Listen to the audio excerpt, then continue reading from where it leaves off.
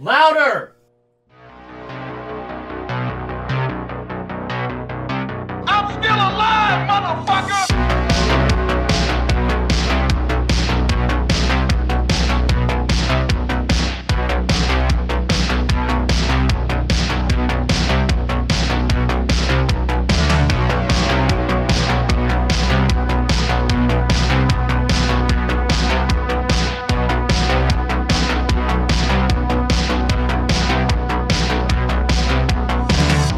What's up, everybody, and welcome back to Lights, Camera, Exploitation, your guide to exploitive cinema. This is the pod boss, TJ Bowser, and joining me as always is my doppelganger, kangabanger from down under, Mr. Brody Kane. Hello there.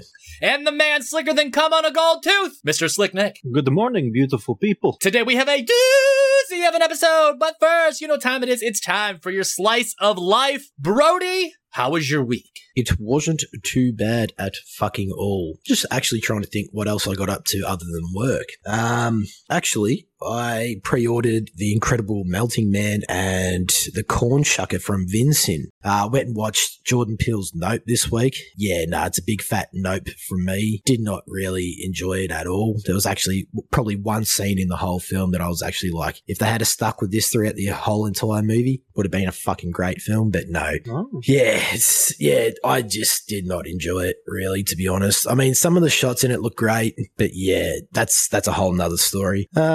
Actually, I watched a couple of John Woo films leading up to this film, and that would be the classics of Face Off and Broken Arrow. Got a little bit of a Travolta session there with the old John Woo, so that was actually really good to go back and suss his previous work out there. But other than that, nothing really much else is happening in my neck of the woods. What about you, Slick Nick? Well, this week in particular was not too terribly busy. Had a birthday last weekend.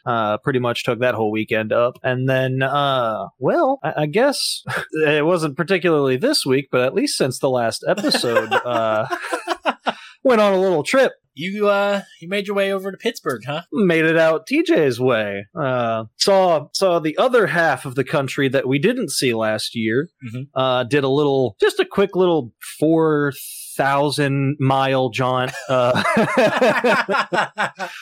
Over the course of 10 days, saw a lot of stuff. Maine might be the most beautiful place I've ever seen, barring Utah. New York was somehow not as congested as I thought it would be, and we drove through Manhattan at like 5 p.m, which I don't know how we ever made it to our Airbnb. But yeah, I mean, honestly, that trip was absolutely fantastic. It was great to see TJ sample some of what Pittsburgh has to offer. It was great. Everyone had a fantastic time, and then headed back out this way just in time for me to have one boring week of work followed by my birthday, followed by another boring week of work, and now we're here. So TJ, what have you been up to? Well, as I say sometimes, podcast here, podcast there, podcast everywhere, but did a lot of progress on the comic book. It is really winding down here to the last couple of pages. That will be out here soon. Got some movies from Vincent in not too long ago, placed another pre-order, hoping to get even more when this sale hits later this month. But just some fantastic releases coming out from them. Watching a lot of movies. Hopefully going to watch John Woo's The Killer next. That was on that same channel that you shared this film with me with. So it'll be interesting to see that. This was my introduction to John Woo, but we'll talk about that now. Actually, it's this week's film, which I'm excited for, and that is 1992's Hard Boiled. On dark streets, where violence consumes everything it touches, and the innocent live in fear, two men dedicated to justice will follow different paths. As one searches for revenge and the other for redemption, fate will bring them together. Now, for those who hide behind the shadow of corruption, only one thing is certain: a day of reckoning is coming.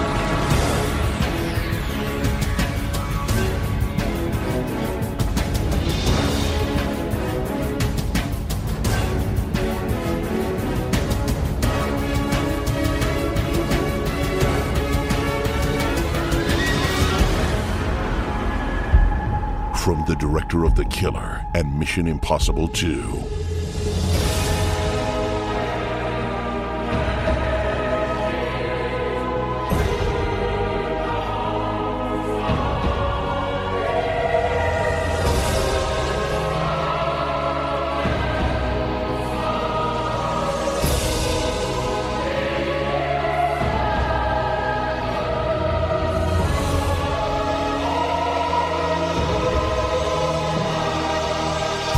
Chow Yun-fat, and Tony Leung in one of the greatest action movies ever made.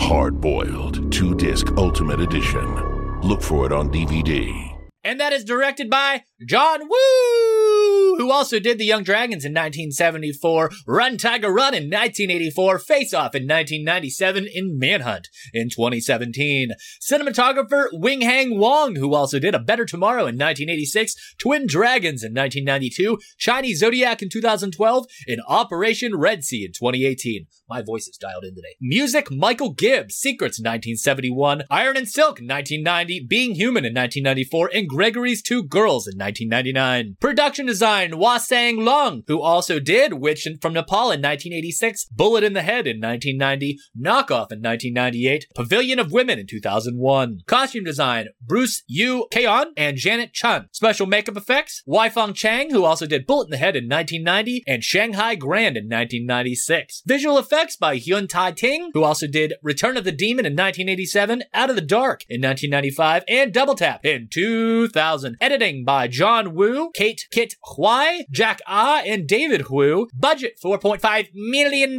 United States. Starring Chow Yun-fat as Inspector Tequila Hien, who also did Crouching Tiger, Hidden Dragon in 2000, Pirates of the Caribbean at World's End in 2007, and City on Fire in 1987, inspiration for Tarantino's Reservoir Dogs. Tony Chai Wai Lung as Alan, who starred in The Mood for Love in 2000, Infernal Affairs in 2002, and Shang-Chi and the Legend of the Ten Rings in 2021. Teresa Mo as Teresa Chang, who starred in Men Suddenly in Black 2003, Too Young in 2005, and Tomorrow is Another Day in 2017. Philip Chan as Superintendent Pang, who also was in Bloodsport in 1988, Double Impact in 1991, and Twin Dragons in 1992. Van Damme. Yeah. Oh, yeah. Van Damme. Mm-hmm. Philip Chung Thung Kwok as Mad Dog, who starred in Shaolin Temple in 1976 and Tomorrow Never Dies in 1997. Anthony Chow Sang Huang as Johnny Huang, who starred in Infernal Affairs in 2000, Initial D in 2005, and The Mummy, Tomb of the Dragon Emperor in 2008. Last but certainly not leastly, Hoi Sang Kwan as Uncle Hoi, who starred in Project A in 1983, Project A2 in 1987, and Casino Tycoon in 1992. Nick, it's your pick. A cop who loses his partner in a shootout with gun smugglers goes on a mission to catch them. In order to get closer to the leaders of the ring, he joins forces with an undercover cop who's working as a gangster hitman. They use all means of excessive force to find them. Awards! Hong Kong Film Awards in 1993. Winner Chicken Dinner for Best Film Editing. Boys, let's get physical!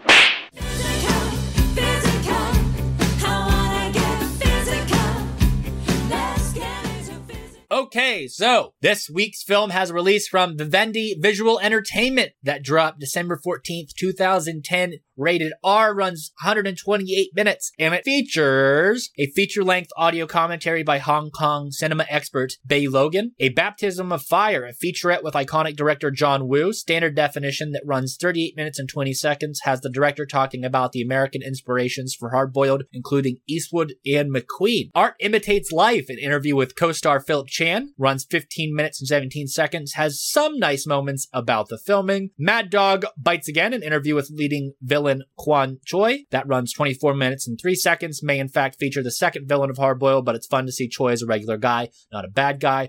Hard Boiled Location Guide, that runs 8 minutes and 28 seconds, that features Ki Wong touring Hong Kong. Audio Cantonese 5.1 and 2.0, English 5.1, Dolby Digital. Subtitles English and Spanish, and it's a region free. Now, some things to note about this release, that 3 of the extras listed on the back insert are nowhere to be found on the disc. Partner in Crime Time, an interview with producer Terrence Chang. Stranglehold video, game mini making of, and trailer gallery are not on the desk. And the print is littered with damage and debris, and opticals look pretty bad. So we watched this from another source that Nick found online. We don't know where the actual video came from, but it's arguably the best looking version of this film out there. I would love to see this film get a proper scan, proper restoration from one of these boutique companies to release in UHD. It needs it. It deserves it. You can definitely tell that this film suffers from age and the fact that it doesn't have a restoration in the last 12 years. Yeah. So one of the other sources that I found for it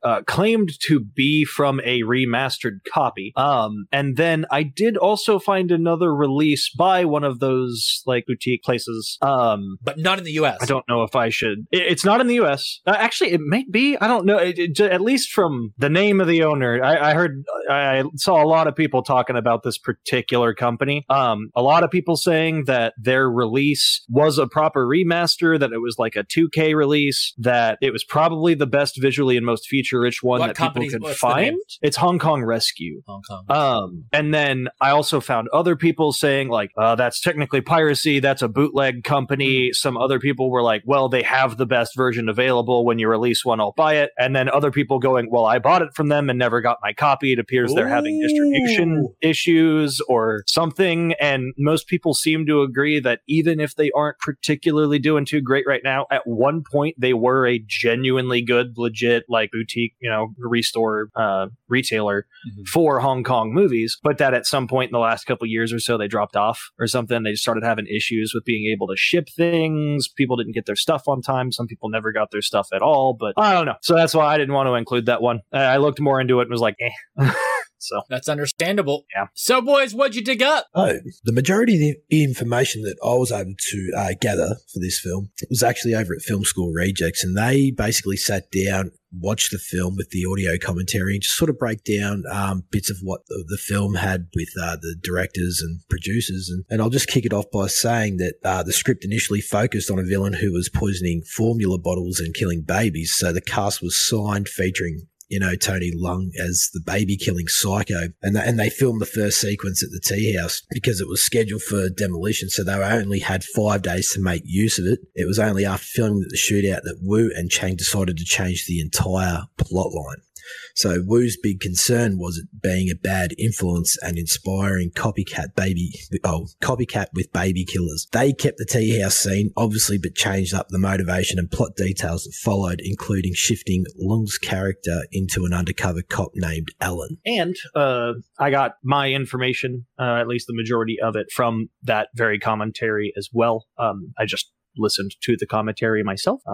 So mine will cover most of the same as Brody's. It will just be from a slightly different perspective. So in that commentary as well, we have John Woo actually talking about some of the more difficult and odd moments of shooting that opening scene on the particular location. So as he described it, he said it was a very difficult location to shoot because this tea house was located in a bad area. It was a very bad neighborhood. We had to shoot at night, and so the gunfire sound effects were just so strong and noisy that the neighbors kept complaining to the police. And the police came every night to try and stop us from shooting and send us away. But what was funny was when they came and they ended up actually seeing me, they were very nice to me and they kept acting like my friends. And I guess they loved my movies, and they usually let me finish the shoot, and they didn't really care about the complaining much. Wu prefers filming his movies in sequence, not just for momentum, but also so he knows to make what comes next better. So in Hardboiled, he has 3 major action sequences. So filming in sequence lets Wu know that the warehouse scene has to improve upon the opening tea house scene, and that the end hospital shootout needs to top both, which it does. It always interests me when I hear that films are shot like that, because it's so rare that things are actually done. Traditionally they film the last scene first, and I like the theory that it builds momentum with the crew and just like the way it's filmed and stuff. There's a film called Rituals that was filmed like that, about like 4 or 5 doctors that go out in the woods and encounter like a backwoods killer. So, We also have that Wu really actually has no interest in the triads or other gangsters, and that he only really uses them because he considers them to be colorful characters that allow him ways to expand on his preferred themes of friendship and loyalty. Despite this, Wu was criticized for his earlier films as supposedly glamorizing the criminal elements, and that's part of why he focused this feature on the police. We have a film critic, Dave Kerr. He describes the use of violence in John Woo's films by stating, I think the mistake a lot of people make is in assuming that there is one kind of violence in movies, and that is very far from the truth. There are dozens and dozens of different ways in filming violence and treating violence and thinking about what they can mean in the context of a story. I think in John's films, violence is immediately very physical, very rhythmic, intense. It has that effect of putting you in another physical place and is also standing in for the very intense emotional relationships between the characters, violence that becomes a way these men have of relating to each other. So, the face-off between Alan and his elder in the warehouse led to some debate as Wu insisted that Alan shows some tears after having to kill the old man. It's emotion in an action beat that could arguably give a character's truth away. But again, he says he doesn't care about logic in a sequence. I will note on that later as well. They shot 2 versions, one with tears and one without, and Wu kept the latter. Very nice. So the warehouse shootout was originally supposed to be 2 set pieces, as the back half was going to take place on a cliff outside the warehouse. Tequila and Alan were meant to have their face-off there, but Wu was unable to find a suitable location. The scene would have seen Tequila almost fall only to be saved by Alan, but they instead shifted it to Alan declining to shoot Tequila in the head. So, we have Wu talking about his particular style of storytelling and filmmaking, saying, you know, when I'm shooting, I'm crazy. I see no one. I only care about the project. I don't care about right or wrong, and I don't care about logic. Logic usually is very boring, so that's why when I'm shooting, I do what I feel. I'm free and open. I have never cared about censorship, and I've never cared about the length of a scene. When I feel right, and I feel good, I will go for it and do the whole scene until it satisfies me. So apparently Terrence Chang, the producer, doesn't have much connection with Hong Kong gangs, but he does point out how come it is having to pay gangsters and hoodlums for protection while shooting in public locations. He says that you pay one gang to keep the others away from your production, but it's gotten worse over the years. The film saw gang members come to them, to the real tea house and the hospital set, and ask for money, and you just got to pay them off. All of them. Damn. So, the shot with Tequila running towards the camera with the baby in his arms and the explosions at his back was shot twice, as Wu wasn't happy with the first take. The explosions were too far behind Chow. So for the second take, he took control of the explosives button, per Chang, and set it off far closer than Chow was expecting. He was really running for his life. Chow apparently was professional enough to ask how it looked after the shot was finished. Then he just turns around and says, "That motherfucker." Fucking A. Gotta get the shot. So John Woo describes his process for creating the characters in his films. He's quoted saying, when I'm working on every one of my movies, I put myself into the character. If I'm shooting a killer, then I will portray myself as a killer. If I'm shooting a junkie, then I live like a junkie. Or if I'm shooting a soldier, then I live like a soldier. That's the only way to get the true feeling about a character, and in my mind, in my head, there's an overlap and dissolve into every different kind of characters, so that's why I use a lot of dissolve and freeze frame techniques on montage shots. So, the script apparently originally called for Alan to die in the end, preferably in a self-sacrificial way. But the film's producers, along with Chow, convinced Wu that the character should live to, quote, create more hope and be more positive. Wu was a hard sell, but he decided to shoot the epilogue, revealing the character's true fate. And finally, we have Mad Dog, who is played by Philip Kwok, who also served as the film's actions coordinator. He was an action star star in his own right back in the 70s, Wu added, and the character as Johnny Wong, sidekick, as Wong is a good actor, but his image is so weak. Kwok's Mad Dog offers a balance to that. Before we get to the next part, because TJ, I saw you took it out, which is fine, but I wanted to let Brody know. So one of the editors, David Wu, how this movie won like the Hong Kong Film Award for Best Editing. He has won like 12 Hong Kong Film Awards for editing. And you know what movie he went on to edit later in the 90s? Is it a film we've done? It's not a film we've done, but it's one you definitely know. Oh, this would be like a romance or something. No. Can you give me a hint? When he tells you, you'll be like, oh my god, the editing makes sense now. All right, so it's quick pace action, fucking something. Lay it on me. It's Bride of Chucky. Of course. Think of the scenes in our trailer. I was about to say those early scenes in the start of the fucking film. Yep. Definitely I wasn't sure how to include it. Slow montage reveals and shit. Yeah. I wasn't sure how to include it because David Wu is the only other person who's really done any other editing out of the 4 people who edited this movie. That's Ronnie Yu that directed that, wasn't it? Yeah, same guy did Freddy vs. Jason. So, right? yeah. Mm-hmm. Yeah. Alrighty. Where are we? we're at Taco About It. We're done. Just before we went to it, I wanted to lay that on. But let's talk about it.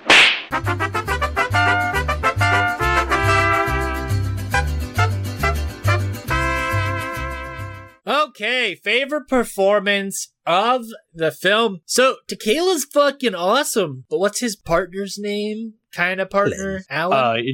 Alan is the undercover cop. Yeah, he did pretty fucking good. I like the way he conducts himself in this film. I think it's cold when it needs to be, and it's heartfelt when it needs to be. It's cool, but also the same could be said about Tequila, but I'll let you boys talk more about that. Alan definitely does a good job, especially in the hotel shootout. He redeems himself there and everything. It's pretty fucking sweet. Origami's cool too. Origami is pretty cool. Yeah, I really like when it comes to Alan, like you kind of see really how much he's trying to keep a hold of himself as a cop while he's still trying to not blow his cover, which is requiring him to do some pretty awful shit. Like whenever he kills what's Uncle Hoy, the old man that he betrays as switching over to Johnny's, and then proceeds to mow down all of the guys' ads, like, and he just kind of starts like blurring those lines. And when he goes to meet, I believe it's Superintendent Pang is his like handler when they're like on the bridge, and he's like, I'm sorry, I've been a gangster for so long, I keep forgetting that I'm a cop. This like, definitely had to influence The Departed. 100%. I'm glad you said that because I was going to if you didn't. I got hardcore vibes of that the entire time. And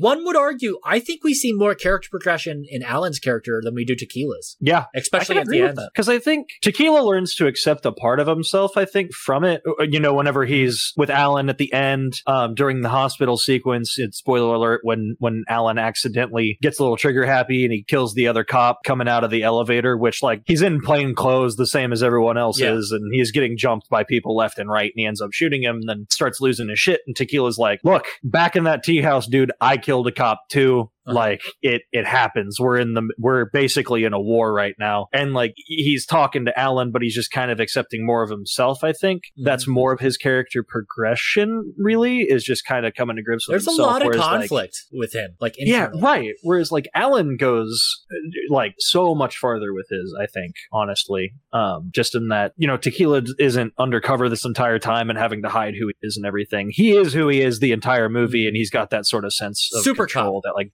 grip on things. Yeah, exactly. Bronson. Yeah, no, I think I had to go with fucking for me, Mad Dog. As soon as I saw him, I was like, this motherfucker ain't gonna take shit from no cunt. So I mean, he's a missing Mortal Kombat character. He pretty much is. Oh yeah, he's probably fucking Liu Kang's dad. He has his own pretty good character progression as well, I think. Oh, and that's what I mean. There's a scene in it where, there's a couple of scenes where he shows this human emotion, but he still has something, even though he's a hired hitman that's just cold-blooded. He draws the lines at civilians. Mm-hmm. Exactly. Yeah, he has morals, and he still shows his little, like, this human emotional side element that he has deep down, which is really cool to see, because I thought he was going to get that, bit of a character arc, like a little bit of a twist on it where he ends up helping the cops near the end. But I'm kind of glad they didn't do that because it was leading in that direction, and then they just sort of, no, we'll just kill him, have that played out like that. But I mean, he takes on these two lead motherfuckers with one eye. Yeah. Yeah. Absolutely. Does Tequila Notice smack him in perception. the eye during their fight? I think it's in the warehouse scene where he loses his eye. I can't remember how though. I don't know if he gets No, shot. like after or- it is like during the hospital. Does Tequila punch him in the eye? Like No, the one Alan. Alan punches him in the eye that's missing. Mm-hmm. Yeah, it gets all bloody. Yeah, and yeah. shit. Because Yeah. Alan like grabs him by the throat as well, and he just like laughs at him. He's like, "You weak." Yeah. fuck." And He's so got he- this- I don't know. He's just got a really staunch presence about him, and the character that it's like an iconic character to an extent if you think about it. Like the way he looks with his eye patch and half Dude, face. he does super villain shit, like him hiding in the rafters with the chains. Like, come Yeah. on, man. Yeah. And just like fucking next you level. could see how cold he is too, the way he takes out Mhm. Foxy, like before, like just scalpeling his throat and then just shoving him down the body chute to the morgue Mm-hmm. and then going to peace out. But then at the same time, That's they the start. same body shoot that they throw the C4 down later, right? Yeah, No, he shoots the no. cover off of a vent and then chucks the C4 down that. Okay. Yeah, Okay. yeah. But- I was about to mention one of his kills, but I'll leave that for favorite death. Speaking of that, Oh. if he was a Mortal Kombat character, would his finisher be he just pulls out that silenced Uzi from his jacket and just litters you full of bullets, and then you just fall over? Like, is that it?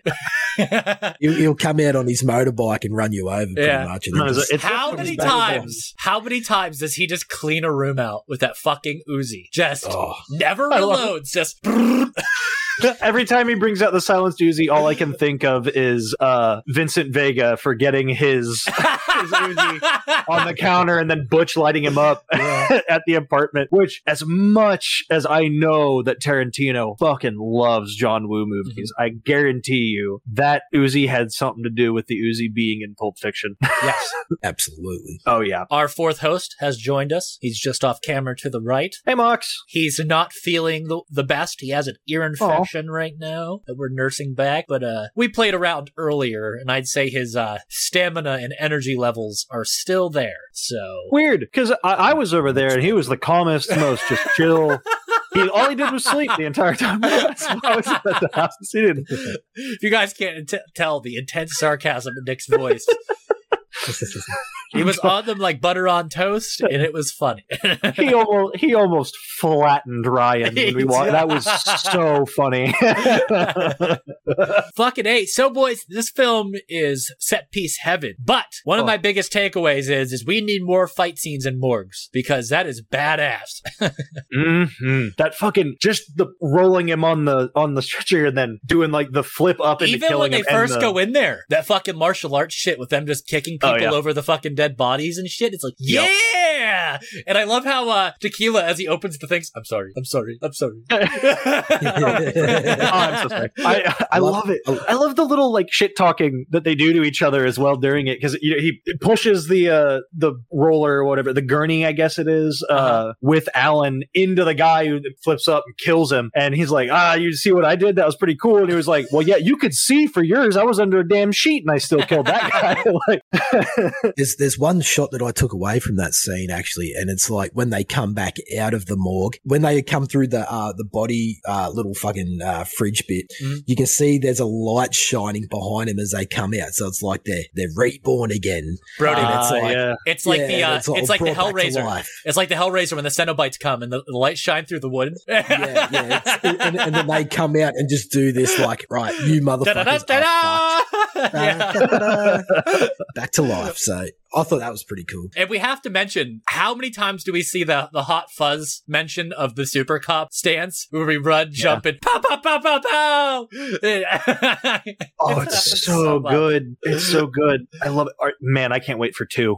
When he said Super Cop, I fucking lost it. Super Cop, the cop that can't be stopped. And I know that's Jackie Chan, and I know that's a completely different film, but that's immediately where my mind went. And like a lot of people in this have worked with Jackie Chan design as well in his films. Project A, Uncle Hoy, the actor who played Uncle Hoy, Project A and Project A2 are both Jackie Chan films. And how cool is the underground layer? We never see places with grading systems underneath other than an Alien. And it's so cool. It looks that corrugated so good. metal, yes. It's really sweet. That whole, I just love the entire concept of he's built a fucking Did they do that on armory. Mythbusters? That bullet thing? The bullet thing? Where the shooting the back of the bullet to set it off inside the pipe? I think they did. I feel like they did at some point. That'd probably be a Cam question, but like... Probably, yeah. That man has a love for Adam Savage that knows no bounds.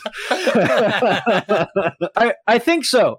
If it wasn't shooting a bullet, I definitely know they've done several things with like how to strike like the primer on a but he goes hardcore MacGyver in a couple scenes after that. It's awesome.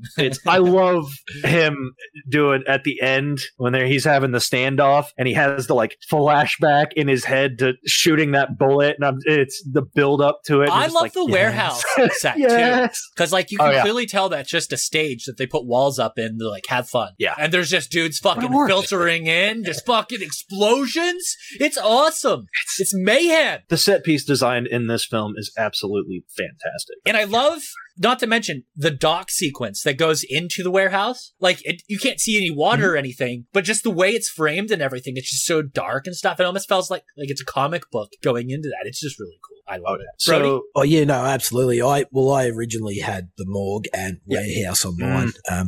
So, yeah, I mean, we get 30 fucking minutes of a warehouse shootout scene that does not stop from the word go. I mean, what more could we fucking want? I mean, just the lighting in that scene itself is absolutely exquisite with the blue color palette. It's just, I don't know. It's just the way and then the flames and the cars exploding, lighting it up with that blue and yellow. It just looks fucking sick. And all the smoke and everything filtering through with the light, just the rays coming in from the skylight when Tequila's like chucking the fucking tear gas and smoke grenades and everything in. And it's just, organized chaos. It's good shit. It's so good. I think for mine, I'm probably, damn it. I'm going to have to go with the vault. Yeah. I'm going to have to go with the armory. How many times in a movie do you see this rich mob boss built a fucking giant vault armory under just a functioning general hospital just above it? But like, you go into the morgue and you just move a little. By the end, you completely forget that the whole purpose of this is to acquire guns to sell to another country to create war. Yeah. It's just gun smuggling. And all it is the first hour, that's all it is. And then it's like, let's just throw about 30 fucking twists in the story from here on out for the rest hour. It's the last hour, and it's just fucked, but I love it. But it's still easy to follow. How many twists in the warehouse scene alone? I know.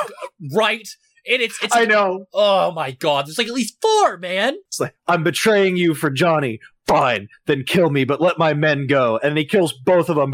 And you're like, man, this is a cold motherfucker. And then immediately, but he's an undercover cop. And just when you think it's over, like, Tequila shows up. Shit. Yeah.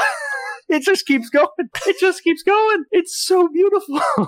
So, favorite scene and shot? I would have to say that diner sequence would most totally inspire the Jason Goes to Hell diner shootout. Adam Marcus, good friend of mine. Yes, the tea house. Oh, that would almost have to inspire Jason Goes to Hell. Yeah. I mean, this came out in 92. Adam was filming 92. If he saw this fucking movie and was like, I gotta do a slow-mo shootout, motherfucker, he does a slow-mo shootout. Oh, yeah. As soon as they jumped over the that bar, I was like, "Oh, damn, motherfucker!" Yeah, I love that stuff. But cool shot. The point of view shot on top of the cop car. The siren with the siren. I love how that kind of just like, oh, here comes the cops, without showing you the cops. It's such a cool way to show you. It builds suspense of them getting closer. It's really cool. I love those pan through shots of them attacking the armory. Super fucking cool. And then some of that hospital stuff when they're cleaning out some of the levels of the hospital as they're battling their way through saving patients. Super fucking cool. It's almost like Steadicam footage, you know? A bit. Yeah. Any boys? Yeah. Fuck, man. There's so many to fucking choose from in this film. I think the two that really stuck out with me was the warehouse scene where Tequila and Alan in the standoff with the smoke that surrounds them. I thought that was a pretty cool fucking scene. Just because it really shows the two characters and what they really are in the moment.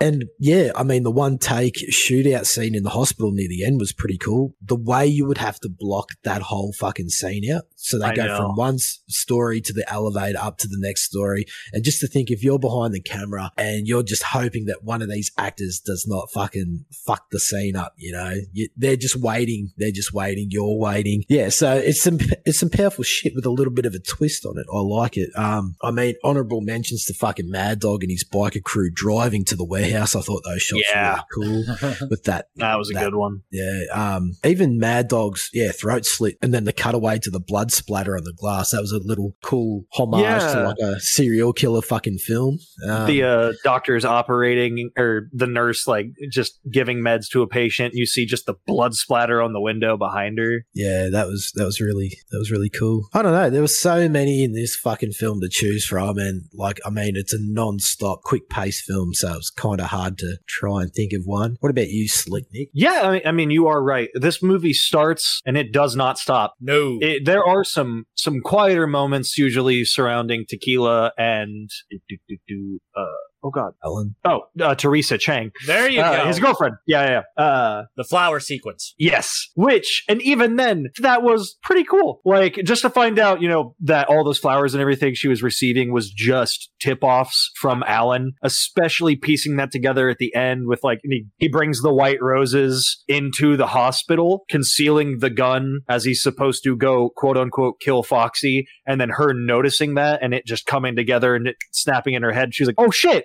That's my informant. And then like realizing everything was just really cool. So like even when the movie's in its slow parts, everything has its meaning. And no amount of screen time is wasted, which is amazing that he's able to pull it off in 2 hours with 3 major action set pieces. I do have to mention the SWAT ninjas before we get too far. Those were fucking awesome, and they save babies. They do save babies. Yes. They wrap babies in flak jackets and put them out the window. That was I loved that part so much. I was like, oh my God, they're wrapping them in the flak. That's amazing. Also forgot to mention Tequila in the baby scene. Where he's on fire and the baby pisses on him to put the fire out. That was a cool moment.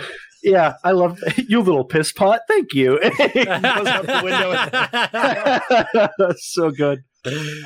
But so as for scene, that was going to be pretty difficult for me. I said this to TJ earlier because I have held this since the first time I've ever watched this movie. The hospital sequence in its entirety, from the moment they get there to the end of the movie, is my favorite sequence of action scenes in any action movie I have ever seen in my entire life. This is one of my favorite action movies, period, ever, because of just all of the sequences from the hospital. It's insane. It's incredible. Every time you think, okay, they've gotten crazy enough, there's no way they can top it, they do.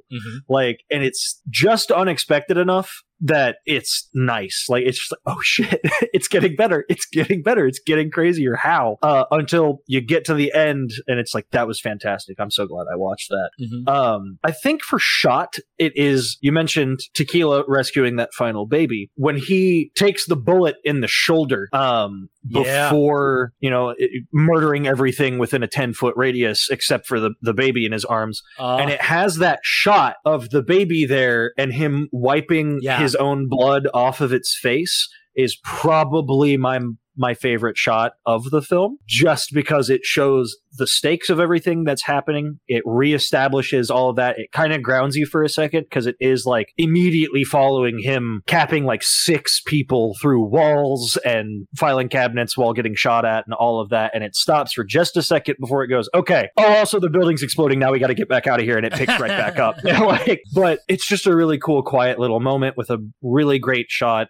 As for scene, like I said, I don't think I can probably pick one out of all of the hospital shots or scenes. Sorry. I do think it is probably the hallway shootout, the initial one, going through the elevator. They get that respite, they go up, and then immediately gets back into it. Like as Brody said, with the blocking and everything, it's insane how well the shooting choreography is that it's okay, Tequila, then Alan, then Tequila covers Alan, and they each cover each other, and it makes it more believable if they're actually making it through all of these guys that are just coming at them down this hallway. But yeah, all right, I've taken enough time on that answer. I've already said mine. Okay, so favorite effect or death? I'll start mine off. I really like that scene when Homeboy gets shot in the back with a shotgun. Comes out of nowhere, and Which one? whenever they're on the boat, he's literally just chilling on his boat, and he's just That's like, Alan. Yeah, Alan just gets fucking blasted in the back, and just keeps fucking going. As soon as that happens, he lunges forward, punches a fucking hole in his wall, grabs a gun out of his fucking wall, and starts firing. He's fucking ready, man. Nothing's gonna stop Alan. And then he's just, okay, could you guys live on a boat? I could live on a fucking boat, especially if it's fucking like that. That is sick. That sick ass yacht that he's got. It's Yeah.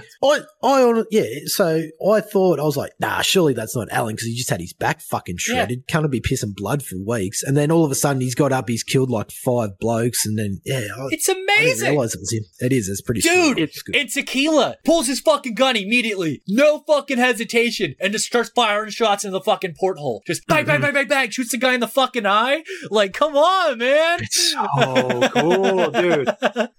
This whole fucking movie is so cool. The best way to describe this movie is like, and then they started blasting. So anyway, started blasting. Squid City. It is. Oh, yeah. And explosions. Dude, the blast radius of shotguns in this. Insane. Oh, yeah. They pepper a whole room. Everything explodes. Oh, it's Dragon's Breath. Everything's Dragon's Breath here. Oh, yeah. I also love it.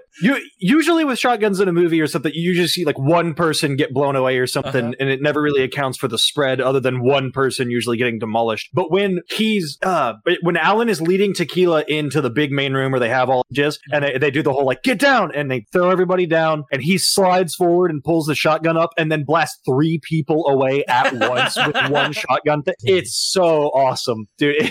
It's so cool. And I'm so glad that finally there was a movie that did that actually showed, hey, there's spread to it. It'll take out like a few people. I was actually going to say the same thing. That's probably the one thing I picked up on it was, the shotgun blast. It's probably the best in any other film because they don't really show it not like this. Like they really fucking like yank the stuntmen back for this shit and show you their guts coming out. I went with Mad Dog, how he slides his motorbike on the fucking ground to not only dodge bullets, but then to pop up and blast the fuck out of 5 men with his gun. Holy fuck, that was suave. I was like, God damn, that was fucking badass. I will give an honorable mention to the biker that jumps his motorbike into someone on the back of a truck. I literally fucking pissed myself laughing at that scene. How about the dude that throws himself through the fucking plate glass window during the hospital? He literally runs up on the fucking shelf and then gets shot. I'll just jump through. So I wasn't sure to pick either Johnny at the end for the final kill of the movie when Tequila does the Clint Eastwood quick draw on him and shoots him in the eye, and you watch his eyeball like explode like from the side, the profile shot, and you just watch his eye go out, or it's just a random one of the triads running into it. It was probably during one of the hallway sequences, I think, but he comes in and he immediately gets just blasted with like, I think it's just a one single pistol shot to his chest, but he lands sideways, smashing his head through like a bench, and you see the giant wood shard going through his neck afterwards. I'm glad you fucking said that. That was like, I saw that and I was like, God, this movie is fucking great. And they show it for fuck all. Like they really don't elaborate on it. They only quickly give it to you. It feels realistic. It's like, fuck that kill. We're moving on to the next kill. I got it, and I immediately just think of the splinter from the fucking zombie, the closet from Zombie going into the eye. And to elaborate on that just a little bit more, after that scene when Tequila has the baby, he kicks the fucking door into someone's head, and the glass actually smashes into their neck, cutting their throat, and then he fucking shoots them. I was like, that is fucking awesome. He does a lot of gnarly murders when he has the baby. It's like he's hyper focused. He is super cop. And I really love that just because he's got the cotton in the baby's ears, the baby's smiling and laughing as he's just blasting go, murdering everything brutally. Nursery rhyme like, while he this is fucking awesome. says. Yeah. Hey, Nick, does Yeah. other John Woo films have such heavy saxophone throughout the film? A couple. I mean, he has alluded to it a few times because I think Hard Boiled 2 never came to fruition as a film. It was actually supposed to be a video game. And so he's kind of had most of his spiritual successors to this as films as well. I think this was actually his last film in the Hong Kong market before moving to Hollywood. This was like his breakout film. Okay. So Target was his next film. yes. So it's probably, I think, if I'm correct, it's a bit more prevalent in his earlier stuff because John Woo just really likes jazz. But he has made sort of allusions to Hard Boiled, I think, with the music and stuff in his later films. It's just they're bigger budget, they're more Americanized because he moved to Hollywood after this movie. It creates almost like a noir feel at certain times with it, especially the slower scenes. I think it works best with the funeral sequence with saxophone playing over it. It just makes you feel for the characters a little bit more. Because they were in a band together. Like he and his partner played music together, and that was kind of like the establishment of their relationship before his partner gets absolutely blasted a billion times in a tea house immediately after. So thoughts on story, guys? I think it's paced pretty fucking well, especially for a 2-hour film. And like we said, there's kind of Departed definitely took some influences from this, and the first hour is definitely focused more on the gun running aspect, and then all the twists is the last hour, all the twists and turns and the revealing of what's actually going on. It's definitely interesting.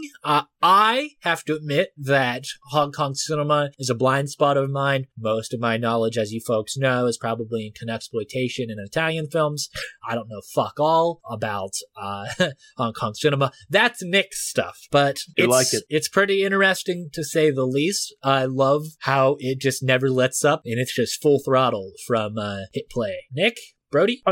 Well, I mean, so it is a cop story. It is a police tale through and through, from start to finish, while also being the most balls to the wall, action packed, just sequence of events you can imagine. And TJ is right. The first hour, which oddly enough, the first hour, I think, has like 2 of the 3 main action sequences, the action set pieces, the tea house, the warehouse, and then there's the hospital. Because the hospital sequence takes up, I genuinely, I think it's like 20 to 25, even possibly 30 minutes of the film. It takes up like a quarter of it by itself.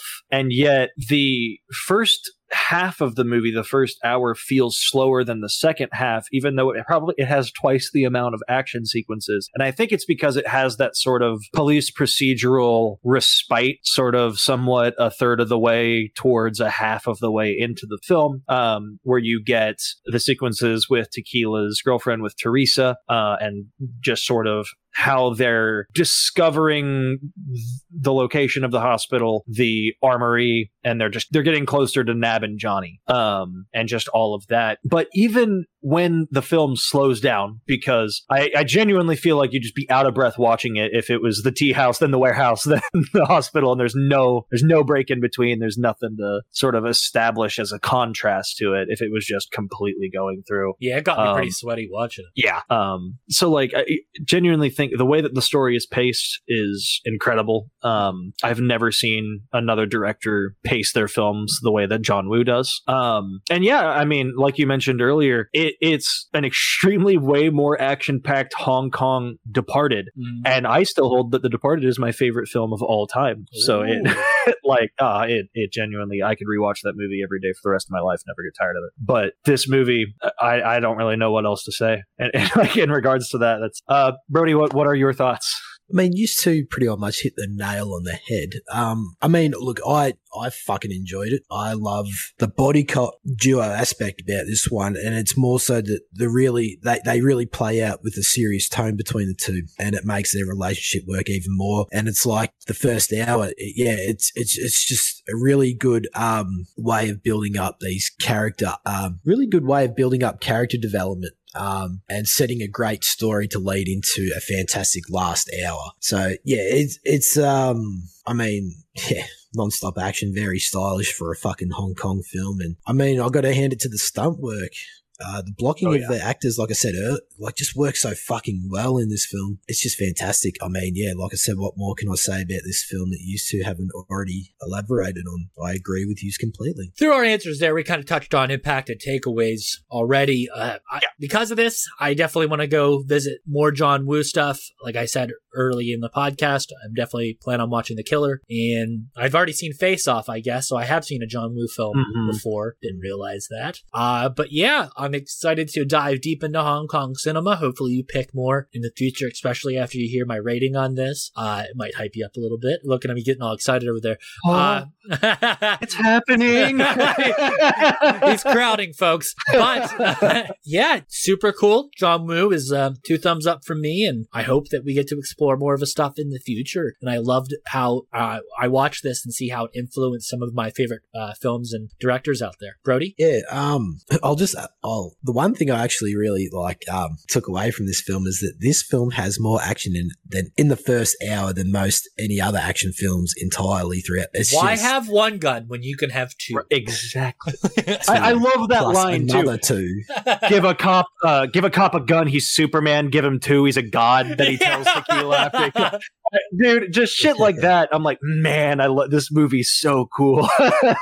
And the other thing about this film is that they don't heavily rely on martial arts. It is just they solve their problems with guns. It's there. It is there. It's there. It is, but it's not in your face. It's a predecessor to getting blasted with bullets. That's all. Yes. Yes. It's a shoot 'em up It's not quite the gun kata of Equilibrium, where they're smacking guns away from each other's hands while they're also holding gun. Like, it's not that ridiculous. Yeah.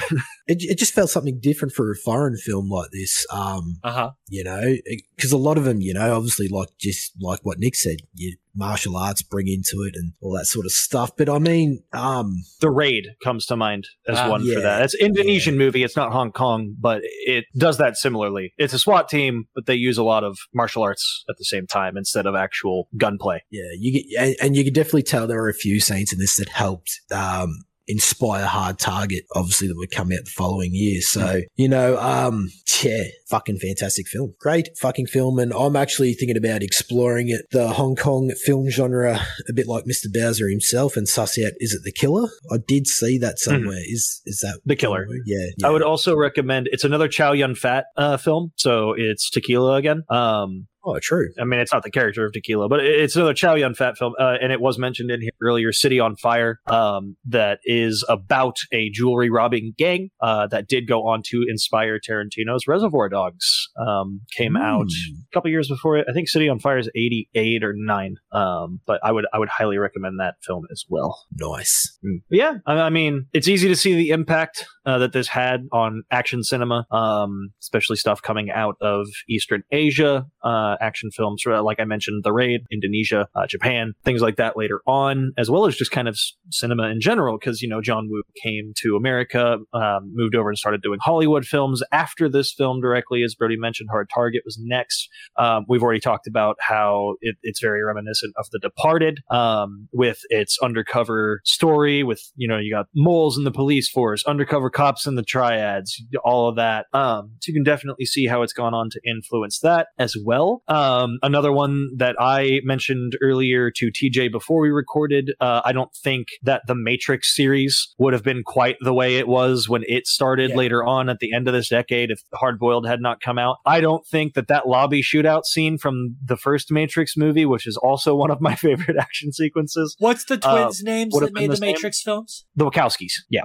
Which I believe the Wachowskis actually have cited John Woo as influences for it. And I mentioned Equilibrium a little bit ago with the gun kata stuff. That was Christian Bale. Yep. Would you say that the John Wick series takes inspiration from this? Probably. I would say so. I wouldn't be surprised. I don't think I've heard the creators' films mention it, but I would not be surprised if they were influenced by it. And hell, I fucking love the John Wick movies as well. Ready? Well, that director was a stunt guy on The Matrix for Keanu Reeves. The director, yeah. So. Oh, yeah. Okay. So just by the nature of progression from how action films were after this. Yeah. And I mean, yeah, plus just culture in general was influenced after this. I mean, just with like games and stuff too. I mentioned earlier, Stranglehold that came out was a 360 game from like the mid 2000s or something. Really fun. It's literally a sequel to this. You play as Tequila in that game, and As I Boiled 2 was supposed to be a video game just called Hard Boiled 2, but it never came to fruition in the end, which saddens me.